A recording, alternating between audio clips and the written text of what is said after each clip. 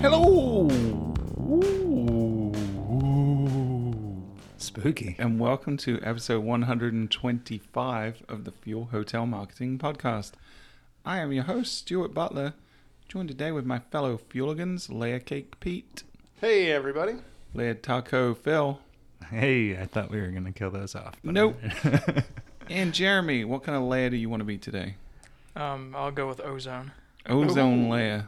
There's a big hole in you somewhere. Some say that's the most important layer. It protects all life. So, yes, certainly more important than layer cakes and layer tacos. So, guys, this is the day after Halloween as we record this. You guys have a good time last night, trick-or-treating? I did. It was the first time I got to hand out candy in front of the house. Yeah? You're a real grown-up now. I feel like one. No, it's just because the statute of limitations had passed. Wow. We're off the rails already. What about you, Pete? Did you take the young ladies out? We did. Yeah, Yeah. so we had a lot of fun. One of the best parts of our adventure was one of the cul-de-sacs in our neighborhood. They had a candy station, and then they had a Jell-O shot station. Oh, wow. Which is I've really really cool. noticed in the last few years, probably 5 years, Halloween has become as much about the adults drinking as it is the kids I think so. doing the trick-or-treating themselves, which I'm in favor of, for the record. I'm all about, what do you call it? You call it trick-or-drink? I call it trick-or-drinking. Yeah, trick-or-drinking. Well, I like that. I had this lady, I was telling Pete earlier, a lady came up, her kids were taking candy out of the bucket, and she got uncomfortably close to my ear and said, "Do you have any adult beverages?" What did you say? I said, "No." She creeped me out. That's really well. So my story of Halloween was one of unexpected tricks. So my 11-year-old son decided in his infinite wisdom, and I wasn't there. He'd gone off with some friends of ours on their golf cart around to a party around the corner from my house. So we get a phone call saying he'd hurt his wrist, and I didn't know much about it. So went around to see how he was doing. His arm was immediately swelling up. So he was wearing a costume that had a mask and a hat, and as they were driving on the golf cart, his hat blew off. So he stood up and went to jump off, and his older brother was right next to him and said, "No, sit down," and pulled him back down. He stood up again. His brother pulled him back down again. Third time, he just jumped off of the golf cart as it was moving and landed with his hands on the ground, and so fractured his radial bone on his forearm. Is a compression fracture. So we ended up taking him to it wasn't the emergency room because that would have been a nightmare, I'm sure, on Halloween, but we went to an urgent care nearby. There was no one in there. It was excellent. We were in and out, had an x-ray, had him put in a splint, did all the paperwork, paid the copay. We're back at my house in just over an hour from when the incident happened. So he ended up getting a chance to still trick or treat, but we'd lost his proper costume that he was wearing. So we just threw a mask on him, and he had his sling, and he went from door to door, and people were asking him, was the sling part of the costume or not? And he'd say, "No, about 90 minutes ago I fell off a golf cart and broke my arm." So everyone felt really nice. sympathetic for him. So they give him 1 or 2 pieces of candy to start with, and then when they heard the story, they'd give him handfuls of candy. So he ended up making out like a bandit, man. He got more candy than any of the other kids that had been there the whole time, and more than he's ever collected in trick-or-treating. So he said next year he's going to wear a sling just so he can get more. Sounds like he knew what he was doing. Yeah. Yeah. He actually said towards the end of the night, he says, it's almost worth breaking my arm. I'm like, I don't think you're going to think that tomorrow morning, buddy, but 2 Yeah. weeks from now. but it all ended up okay. I got to have my my adult beverage. Good. He got to get some candy, so it was good. His mom freaked out a little bit, so she didn't have the best of times, but it was a good time had by most. Let's say that. But you're not here to hear about our Halloween festivities. You are here to hear about hotel marketing, and today we have a very special episode that Jeremy put together. It was based on a blog post that he wrote on our website, fueltravel.com, about how to drive sales in campaigns during the off season. So 7 ideas that you can implement real easy. This is, again, like a lot of our episodes, it's not exhaustive. It's just getting you thinking and you kind of trying some new things and seeing how it works. Every property is different. Always be testing, as Melissa likes to say. But you can certainly implement some of these with great effectiveness. But before we get into that, as always, what's going on in the newsaroos? With hotel marketing they cannot lose, now it's time for Newsaroos. All right, we got 2 Newsaroos. Phil has one and I have one. First one is on Search Engine Land, and the title is SEO Best Practices Support ADA Compliance for Digital Accessibility. And great article. It's almost a how-to to make sure that, one, you're doing a great job from a search perspective, but also ticking all the boxes that are required for ADA compliance. Going through, for instance, making sure that you have proper alt text, making sure that your link anchor text is not just read more, but it's more intuitive. So if it's a link to area attractions, the link says view area attractions instead of just a standard click here type button. And it goes through a litany of different things that you really need to be focusing on to serve your disabled guests, but also to do well in the search engines. So it's worth checking out. The way that Google and the other search engines index your content is very similar to the way a screen reader reads the content, right? They're not really looking at it visually. They're kind of filtering through the HTML, the actual content of the site. And so those little attributes like alt tags on images, or alt attributes, I should say, on images, or alts on links, play a big part in helping both Google and the screen readers understand what the site is about. So, yeah, you should be doing this anyway. I mean, we've talked about this a lot on the show about it's the right thing to do to make your site accessible to folks that have struggles, visual impairment or whatever it is, physical disabilities. So definitely you should be adhering to ADA. If you don't, you're probably going to get a slap on the wrist from some kind of lawsuit.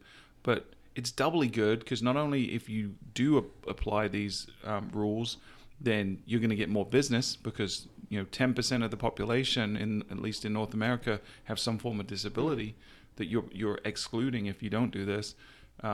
So not only are you going to get more business, but you're also going to get more visibility because you're favored by the search engines. I got a question on this. So you guys might know the answer, you might not. I know we've had a few clients that have had lawsuits against them for ADA compliance in one way or another.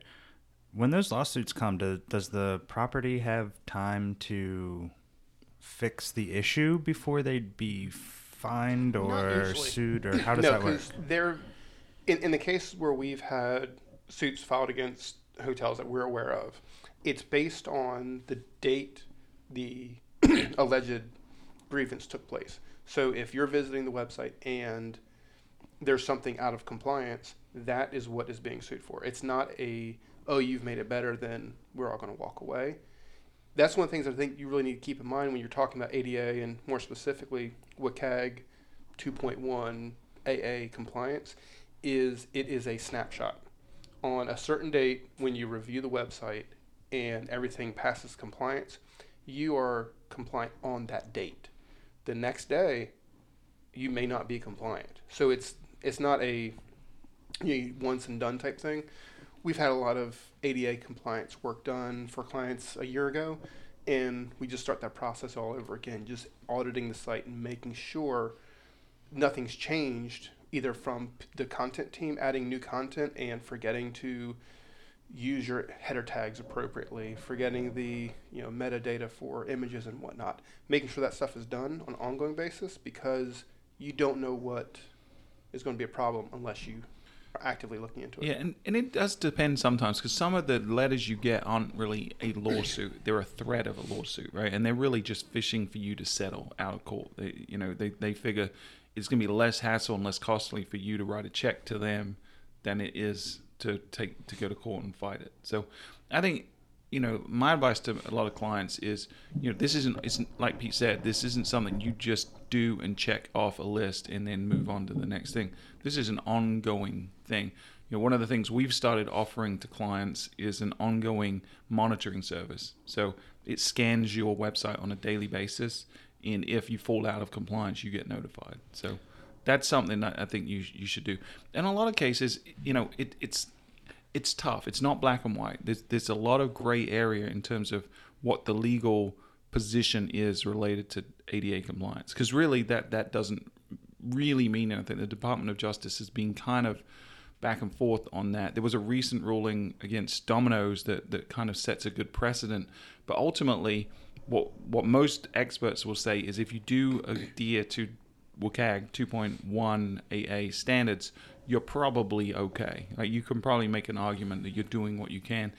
But I think it's important to document that process. So whatever you're doing, continue to document it, and so you have evidence. So if you do get taken to court, then you have a body of evidence to say, listen, we've worked on this, we're continuing to work on this. It's not perfect, but this is what we're doing and how we're going to deal with it. And typically, I think you're not going to end up losing a court case if you're moving in that direction.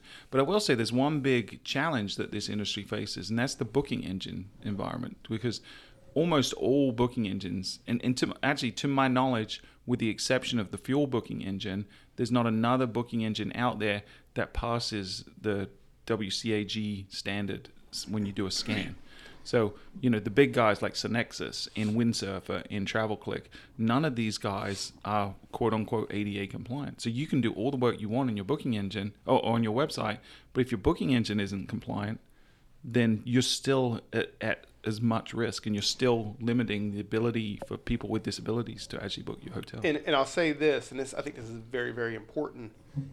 If any system on your site is not compliant, you are the one that's going to be holding the bag. I've looked at the contracts for a lot of the other booking engine providers, and it is explicitly written in there that they are not responsible for... They're indemnified from any kind of damages that are claimed as a result of you using their software. So if you say you're wiping your hands of the issue because the booking engine is on a different domain, it shouldn't be, but it is, and you lead them to it, you are still the one responsible to ensure that your disabled guest can have that same or similar experience as a sounds like everybody should have the fuel booking engine. Yeah, everybody should, but everybody also should just be thinking about ADA compliance and making sure you're doing a good job by your guests. Right. And the thing is, it's not easy to make everything ADA compliant, right? It's a challenge. We have a client that uses Windsurfer as a booking engine, and they've been pushing them to make it ADA compliant.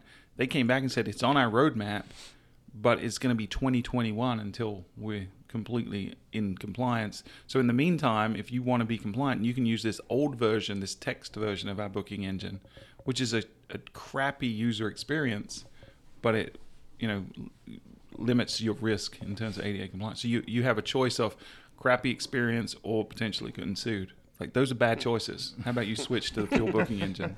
And we're working on we've already done one podcast on ADA and GDPR. We have another one on the roadmap, so stay tuned for that. Yeah, you're working on that now, right? Yeah. Okay, cool. All right, we have a second newsroom? We do. This one's from lodgingmagazine.com, and they show some stats that RevPAR growth continues to flourish for independent hotels. Basically, what they're showing here is over the last 5 years, compared to flag properties or branded properties, as they refer to them in this, the independents are seeing an increase in RevPAR and an increase in ADR in comparison to the flags. Yeah, it's tough. We talked about this a little bit when Stephanie was on the show last week about, she's a brand expert, and we were talking about how, we're obviously champions of independence because that's who we primarily work with. But it's tough to jump into the hospitality industry if it's your first property and go independent, right? Because there's so many things to think about from operations and rate management, in sales, in marketing, and all these things that the brands do a really good job of providing a playbook and a methodology and a process for you to get a lot of things done. But it comes at a cost, So a lot of folks, if you're new to the industry, just dipping your toe into hospitality for the first time, I think flag might be the way to go, But if you're deeply passionate about being an innkeeper, ultimately, there's so many advantages to being independent and having the agility and the freedom to do things the way you think hospitality should be done. So, yeah, I'll go to my grave being a champion of independence, but it's not always right for every scenario because the brands do provide some great support. Like opening your own pizza shop versus a Domino's. Yeah. or like Phil's Chicken versus Chick-fil-A. Yeah. Oh well, it's never going to be as good as Chick-fil-A. So No, true that.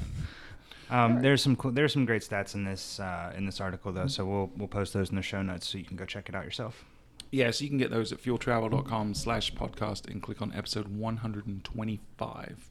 And you know what? I found out people actually read the show notes. We got an email last week from someone that listens on a regular podcast catcher, and I had 2 or 3 episodes ago, I'd forgotten to put the link to the show notes in the description that went out to the podcatcher. And so they emailed me and said, where are the show notes for this specific episode? So people are actually reading the show notes. So I went back and edited and published that. I think it was episode 122 maybe. That's awesome. Yeah, people pay attention. Makes you want to keep doing show notes and stuff like that. So yeah, if you content, have things that you want us to keep doing, leave us reviews or let us know. Yeah, it's I still want to do Pavlov's a dog, episode. right? You keep giving us candy, and we'll keep doing whatever it is you want. So I think we have a stat of the week. Is that right, Pete? We do. Let's talk to the robot in the corner of the room. All right, let's crunch the numbers.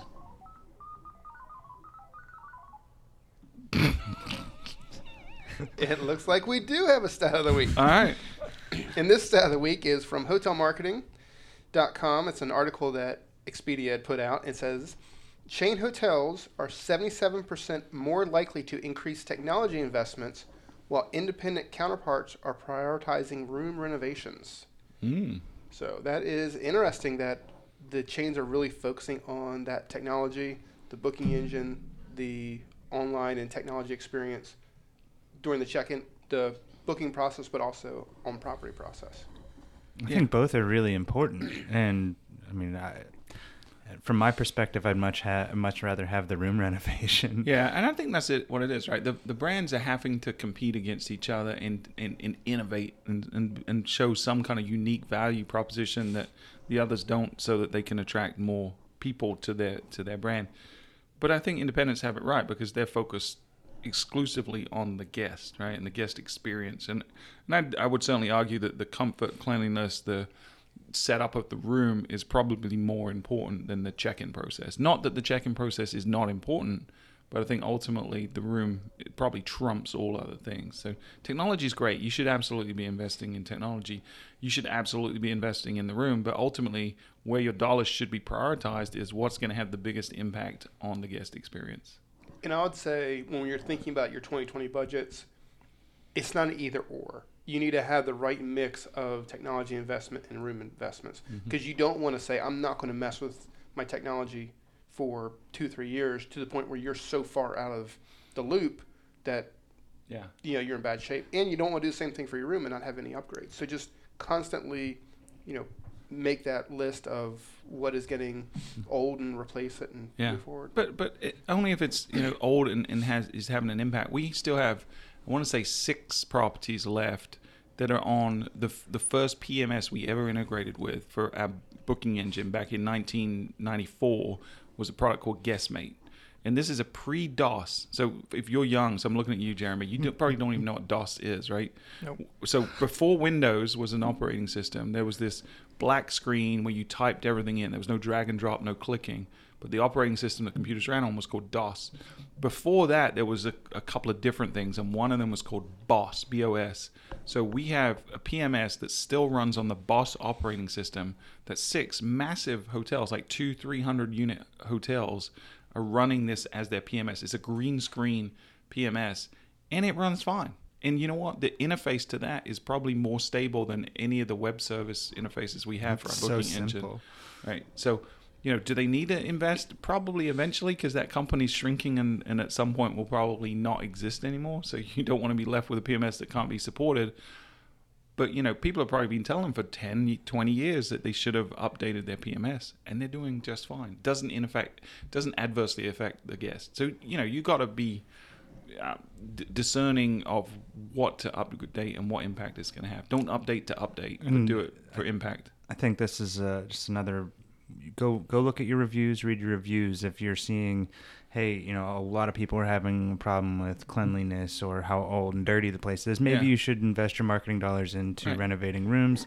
Or if, the ease of your check-in process is, a big point of contention, maybe you should invest in your technology. So look at your feedback and then prioritize how you should be spending your money. Yeah, if people are talking about the blood on the mattresses, it's probably time to get new mattresses. You know? We did just see a photo of that. Yeah, that was why it was top of mind. Alrighty, so that's kind of the housekeeping stuff. Let's jump into the topic. So Jeremy, you want to kind of give us an intro to this, seeing as it was your blog that we're basing this on? Sure. So we're in that time of year, especially for a lot of our clients, where it's getting to the off season and they're getting out of their high season, and so hoteliers are trying to figure out ways to promote sales or increase occupancy. So this episode is going to look at 8 ways. Oh, you added one. Yeah, we added one. I didn't even see the 8. Yeah, this is an ode to Melissa. Melissa will be happy that 8, not 7. 8 ways that hotels can promote sales during the off season. Cool. So, and using every platform that you can, like email, paid search, social, SEO, and website content. All the things. Everything. Yeah, omni-channel, one might say. That's for Melissa as well. All right, so we want to jump right into number one. So number 1, we'll start with creating the right content. So making a plan to create content that highlights amenities or services at your hotel or property that is off-season friendly, and promoting that content. So are you talking like if you're in a beach destination, you should probably be featuring your indoor pool right now? Right. Gotcha. And I think this kind of also leads into look at what's going on around your property and why people might be traveling to your area. If you have big festivals, events, shows that are happening during your off-season months, you need to target people who are looking to attend those events and get them to stay with you rather than your competitors. Yeah, I think there's one thing that, I don't know if it's really on the list here, but before you even start that content process, Phil, what you touched on, there's a reason that you're going into an off season. It's not as popular as a time as, for Myrtle Beach, let's say summer. But look at the businesses in your area that are thriving in your off seasons and try to capitalize on that with your content and make sure that you're incentivizing people to come to your area for what is ideal at that given time. Right, so using Myrtle Beach as an example, obviously the number one draw is the beach, right? There's 60 miles of beautiful white sandy beaches. But, from, October onwards, the temperature drops, and it's not like you want to hang out in your bikini, Pete, on the beach, right? So, because I know you like to rock the bikini as I'm rocking the Speedo. So this time of year, if people don't want to hang out on the beach, they might want to go walk on the beach. They might want to go collect seashells or look for shark's teeth, stuff like that. But they're probably coming here for another reason. It might be an event like you were saying. It might be that they want to go shopping. They might be coming to play golf, to eat at the great restaurants. There's a lot of reasons, or just because it's not as crowded as the summer. Yeah, there's a lot of reasons they come. You want to document that stuff because you'll need to know that as you're going through these 8 steps, because every one of them is about hitting people when they want, with what they need to visit your property. Yeah, and if you're not sure about that, the best thing, and this is one of the most underutilized things in marketing, is talk to your guests. Have a conversation with them. The ones that are coming in off season. Why are they coming? What was it that drew them now and not in the summertime? Maybe they came in the summer as well, but what is it that appeals to them about making the booking again for October or November? So we done with 1? We are. All right. 2.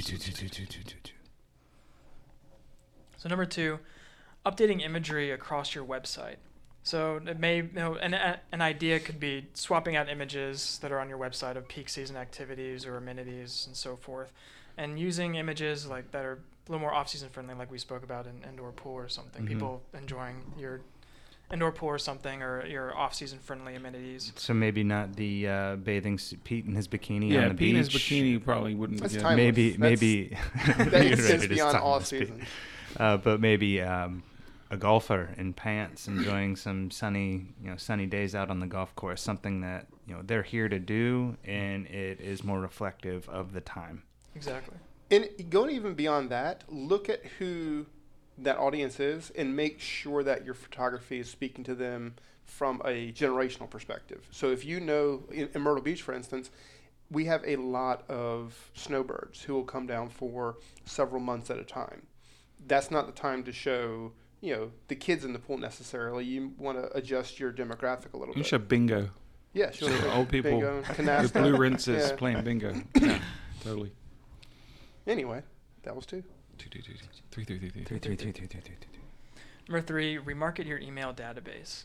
So there's nothing more important than actually going or targeting people that are already familiar with your property, and tailoring an email campaign that invites your past guests with maybe lower rates or a loyalty package, and even finding out why your guests had visited maybe during the off season already, and creating a campaign based off of that. So this kind of falls into what we talk about often of the anniversary email. So to send someone a deal or a special or an email just to say, hey, we'd love to have you back this year. So say they stayed during the off season last year.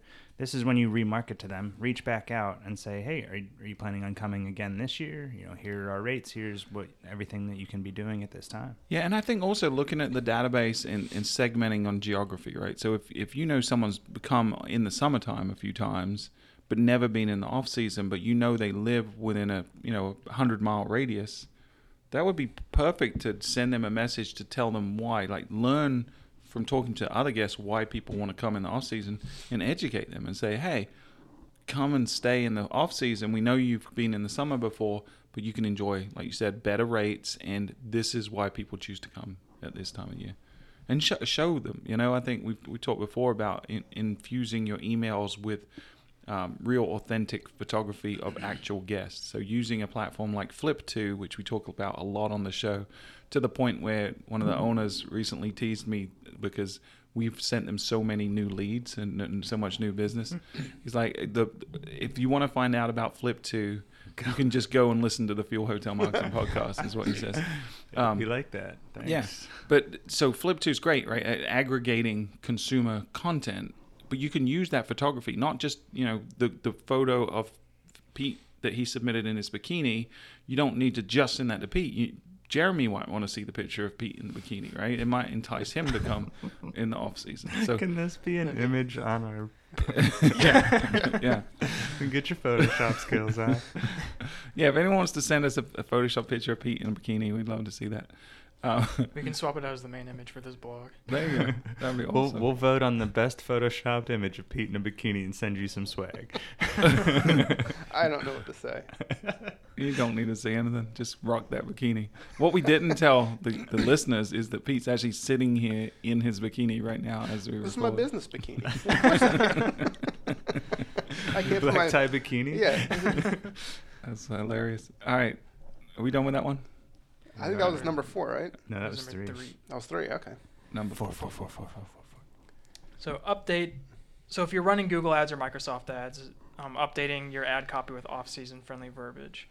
So highlighting your amenities and services that you may offer during the off-season.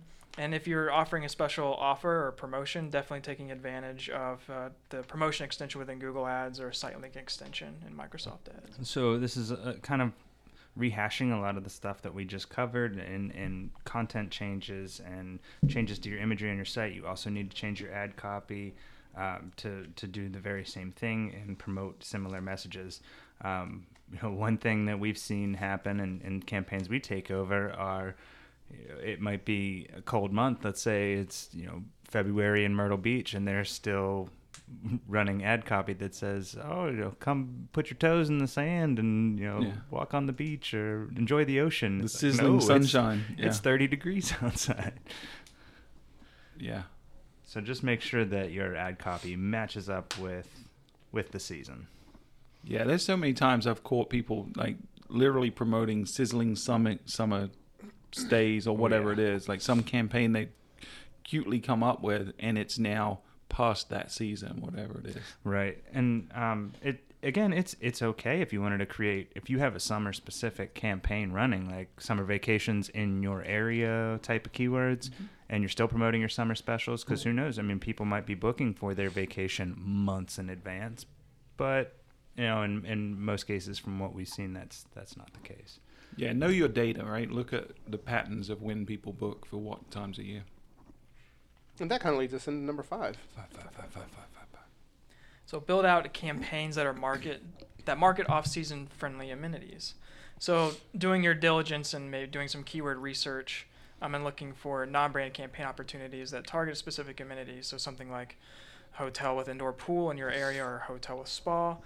And then using something like Google Trends to identify, when are people more likely to search for this type of keyword, and then pushing and creating your campaign based off of, that the time when people are actually looking up those search terms or looking to book. Sure. And when you create that off-season specific campaign, that's when you get to tailor your ad copy even further and promote those specials and match more closely with the searcher intent. I think if you want to look at a really good example of who does this well, look at ski resorts and how they transition from ski resort to downhill mountain biking to outdoors to using their mountain for more than just skiing. And that's honestly something relatively new that I think that the resorts have really gotten into is when you think about a ski resort, there shouldn't really be a off season. You should have shoulder seasons, but you should have a peak in the winter for skiing and then a nice peak in the summer. But make sure that you're changing your marketing to speak to that. Right.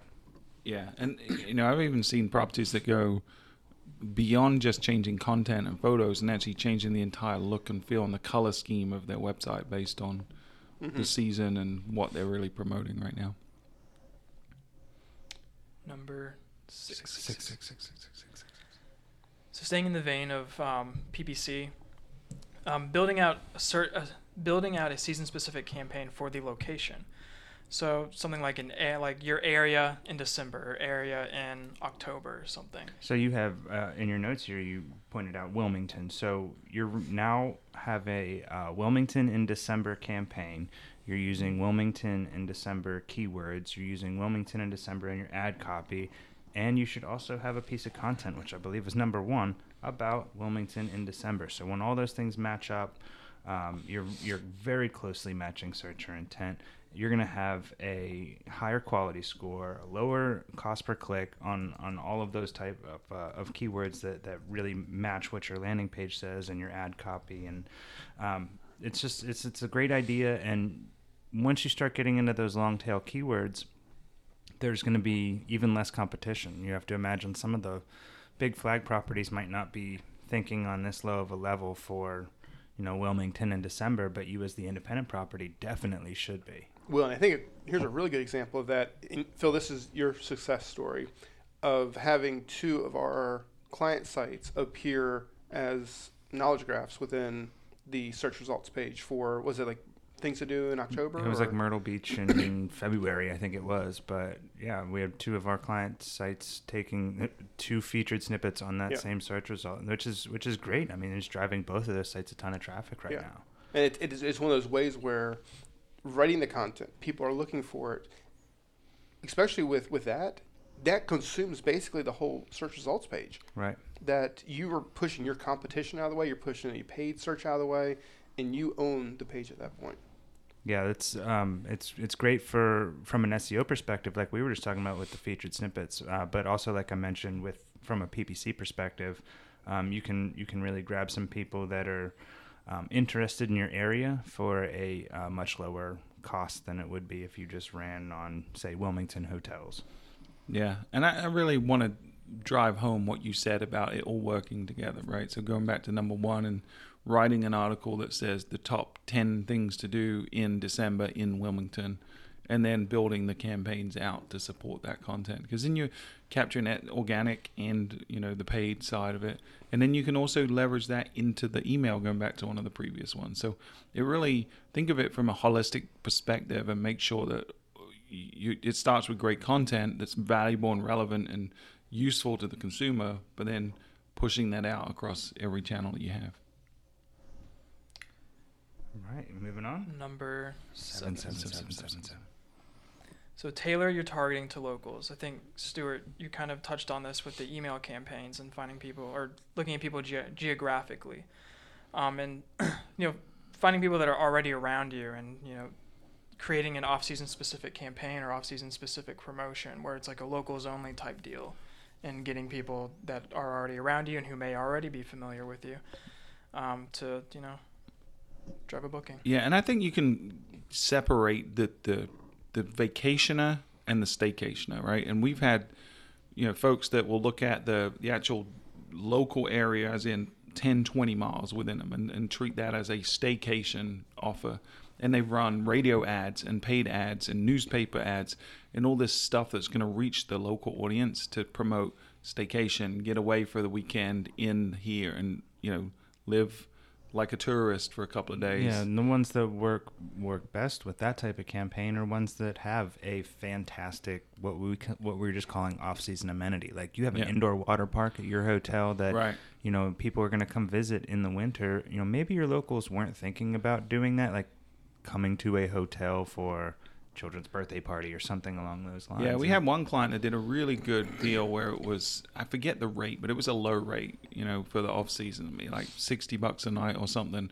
But with that, you got a $50 game card and a $50 restaurant card as well. So you could eat at the on-property restaurant, you could play in the on-property arcade, and they had, the indoor water amenities too. So it became a great family getaway for the weekend at a very low, very reasonable price, and you were entertained the whole time. But what it did for the property was they saw that it increased participation at their arcade and at their restaurant for folks that live locally that weren't coming to stay as well. It just, it was kind of like a campaign that built awareness to the locals. And they actually also had a bowling alley, and it drove a lot of locals because they allow locals to come play at the bowling alley in the off season. So they saw a massive spike in participation because they were running these commercials about staycations. And you know what that does? Ties right back into one of our previous notes here. You're capturing email addresses with these new staycation bookings.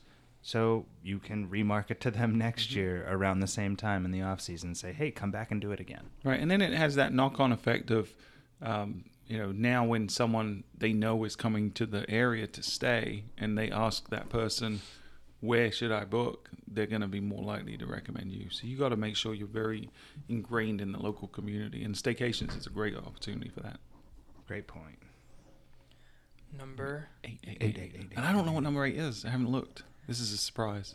Number 8 is building content around weddings, meetings, and sporting events. Ooh. So if your area is a popular destination for sports tournaments or maybe corporate meetings, it may be a good idea to look into some keyword research and like hotels with event space, hotels for sports teams or something like that, and build the content or a market or a campaign around those types of search terms. Yeah, we know a lot of our clients will get, company holiday parties happening in their big event space, and their local companies will reach out and book that space. They'll also book rooms for the night for their employees to stay. This is a great opportunity. I mean, we know December is a off-season month for quite a few properties, especially in summer vacation destinations. So, picking off these little one-off events that are happening, we kind of covered this in number 1, but not so specifically. Like we said, the company meeting or the company parties is a great one. Winter weddings is a great one, but also looking into the sporting events happening in your area. Again, we're going to touch on Myrtle Beach again because we're so familiar with it. We have a big basketball tournament that comes here every winter. Inside sport, lots of teams coming to the area. Get the entire team to stay with your property. Offer them some kind of special or package. Yeah, and you can even create your own event. Like I know Marriott for a while they were hosting TED Talks, like local versions of the national TED Talks. So you could create that. You could find a public speaker that's not that expensive and, do a one-day seminar, and hopefully you'll pick up some room nights with that and some catering with that and some other things. So you mean like a live podcast or something in your event space? Yeah, maybe so. Maybe the Fuel Hotel Marketing Podcast could come. So we are going to do some shout-outs at the end, but I will say that 2 of the folks I'm going to shout out from that we met at the Direct Booking Summit offered to host us if we wanted to ever do a road show of the Fuel podcast. So it's definitely something we need to talk about and see if that's something that's financially viable. It's going to make sense for us, but would love to do it. We certainly have fans out there that are willing to put us up in the off season, and so we'd have accommodations for free and a location to record. But maybe we could turn it into more of a a Q&A. direct booking kind of seminar for the local area. It sounds fun. Yeah, it's something we toyed with for a while. We did the New South Digital Conference a couple of years in a row back in the early 2000s, but that was before Fuel was just hospitality focused, so it was more just broad digital marketing and very successful. I mean, we had 350 attendees both times we did it, and had some great speakers like Scott Stratton and Jay Baer, and so it's definitely something we're thinking about. So if you're listening and you have a location, an interesting location where you feel like there's a local community that would benefit from a one-day educational seminar on how to drive direct bookings and the stuff that we talk about on the show, and would be willing to host us and let us record there at one of the episodes there, then reach out to us at info@fueltravel.com, because it's definitely something we're toying with the idea of right now. Take this show on the road. I think that'd be fun. It would be fun. But would it be valuable? That's the key, right? Would it be valuable to folks? It would be valuable for the 4 people who came to see us. That's the fear, right? We show up and there's like one groupie and no one else shows up. So was that the list? That was all 8, right? That was all 8. Cruise through those 8. Yeah, It must that be the was- off season in here. It must be the off season. I like it. We've got a little bit of pushback because some of our episodes recently have kind of gone to the hour 15 mark, and I've had a few kind of sly comments from listeners saying, around an hour or less is probably a good sweet spot. Hey, we spent like 20 minutes on news this time, so this is a This pretty is true. short But one altogether. it was pretty interesting news. So glad we did it. Well, thank you, Jeremy, for putting these notes together. That was really Well good. done, sir. Golf clap. Very silent golf clap. But we did have some listener feedback. Pete, you want to read that out for us? All right, so this is from Thandy, and it says, being a small niche company and competing with quickly changing digital landscape, I listen to your podcast and know what I know from it. I find it super helpful, though more aware than ever about how I'm woefully behind the times in some cases. Luckily, we have a strong base of supporters who love us and spread the word while we catch up. I'm writing to ask if you know of a PMS system that has slightly more nuanced way of handling inventory, either a layered taxonomy or other option. I will explain more. The beloved Southwestern Historic Lodge and Vintage Travel Trailer Resort is a hodgepodge of accommodation types, including suites, cabins, vintage travel trailers, RV space, and campsites on the Long Beach Peninsula in historic Seaview, Washington. Many or most of our return guests have preferences of the specific trailer they want to stay in, and we have started off having a 1-to-1 ratio between unit types and inventory. However, this makes it a bit overwhelming and confusing for first-time guests or people who don't have a preference because it slows down the process of choosing.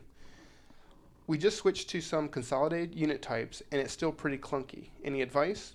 We're currently using WebRes Pro. We've used Reservation before, and I've reached out to a couple other PMSs with little luck. Thanks in advance, and come visit if you're in the neighborhood. It's a really small peninsula on the magical PNW coast. Thank you, Tandy. That was great. You did a better job writing it than Pete did reading it, but thanks for the effort, Pete. I appreciate try. it. Yeah, that was a long one. So basically, they're asking about PMSs, and I think the thing with PMS is in general is it's a trade-off, right? There's no perfect system. We integrate with a lot with our booking engine and our CRM products, but you're trading one set of problems for another. Now, I would say for that kind of eclectic type of inventory, a lot of, especially the newer ones, don't do a particularly good job, because a lot of the new web-based PMSs are built for the minimum viable product. So they do a standard hotel really, really well. But when you get on the fringe cases like this, they're not mature enough of a product to have those kind of caveats within the system.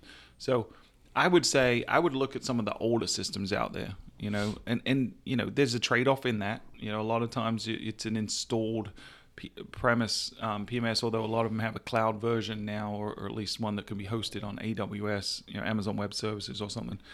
But the two that came to mind, and I'm by no way endorsing these, because we really do try to stay as Switzerland as we can when it comes to PMSs. But one is a product that I know a lot of campgrounds use, And so I know it can handle like RVs and the different sizes of those units and townhomes and all the things that come on a big campground. And that's called Megasys. And we'll put a link to that in the show notes. And then the other one I would say, just because they're one of the more mature PMSs and have a lot of features, and I know because we integrate with them that they can do both unit type level inventory and individual unit inventory, because they have a lot of Condotel type clients, and that's Springer Miller systems. So those are the two I'd look at: is Megasys and Springer Miller. And then, you know, beyond that, try to find properties that are similar to you in terms of they're going to have similar challenges, and just ask them what PMS they're using and what they like about it, what they don't. I'll be honest, I've been in this industry for almost 20 years now, and I've probably met one hotelier that loves their PMS, and the rest are always kind of grumbling about something to do with their PMS. So, you know, you're always trading one set of problems with the others. And yeah, I think there's really two questions here. One is when someone actually picks up the phone and calls and is trying to make a booking, that person knows what they're looking for typically, or they're talking to an agent, they have to walk them through the process.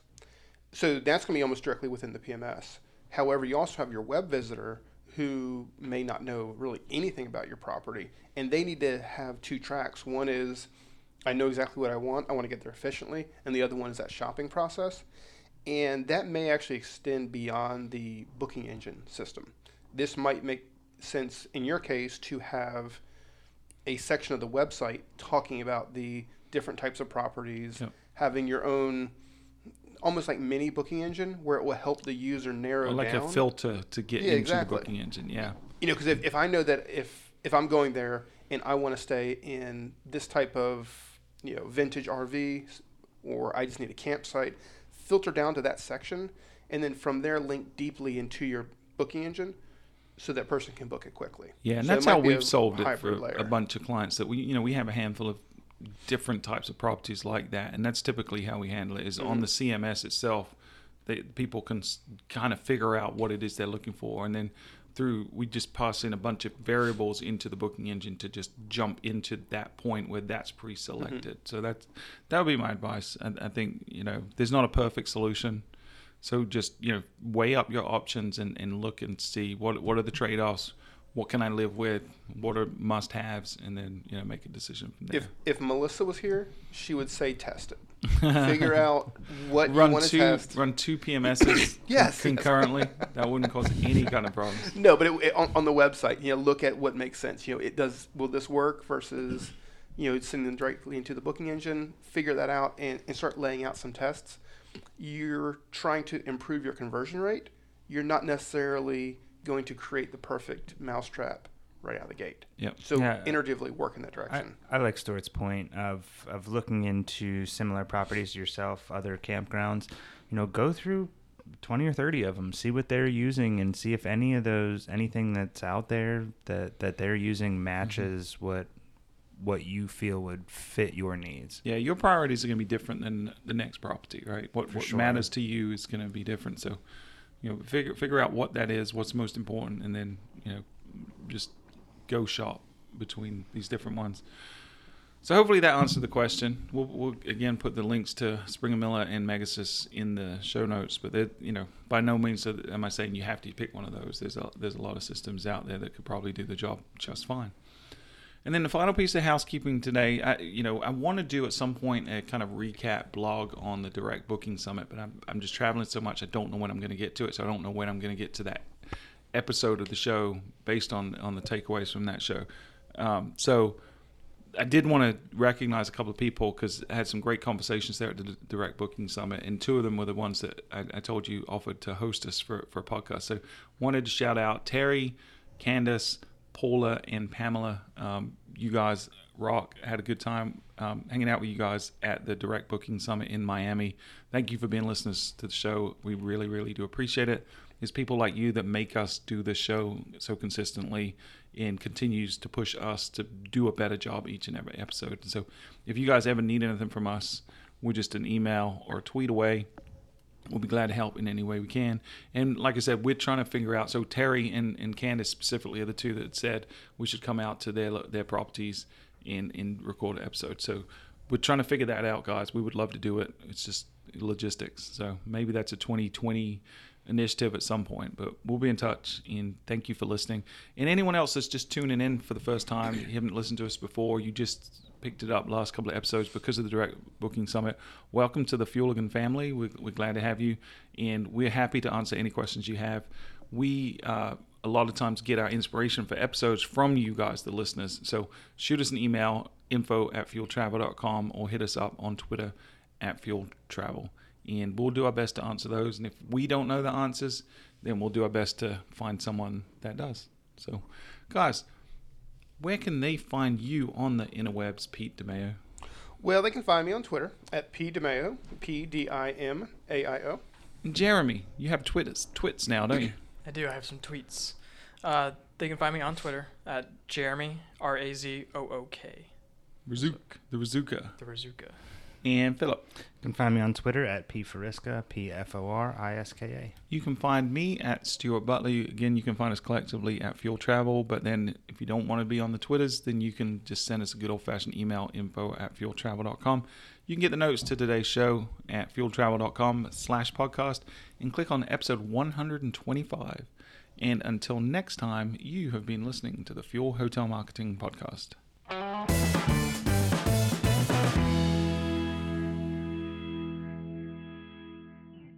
All right, this is me testing. So there's a stat of the week on here. Are we actually doing a stat of the week, or does that need to go away?